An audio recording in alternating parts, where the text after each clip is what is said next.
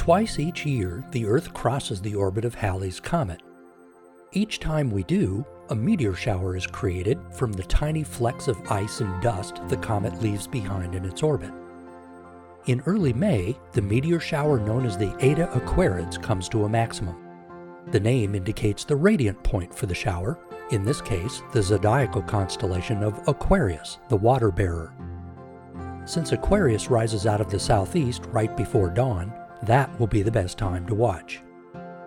Between about 4 and 5:30 a.m., face southeast in a lawn chair and look for shooting stars to radiate out of that part of the sky. During the peak on the morning of May 6th, you could see as many as 20 to 30 meteors per hour. Keep in mind that Aquarid meteors can appear anywhere in the sky, so lean back and take in as big a swath of the sky as you can. Their trails will seem to emanate from the southeast, but they may not always start there. That also means finding a wide open spot to observe so you can take in as much of the sky as you can. The moon will rise around 4:45 a.m. on the 6th, but its fainter crescent phase shouldn't interfere. In fact, it can make for an interesting morning of objects to see.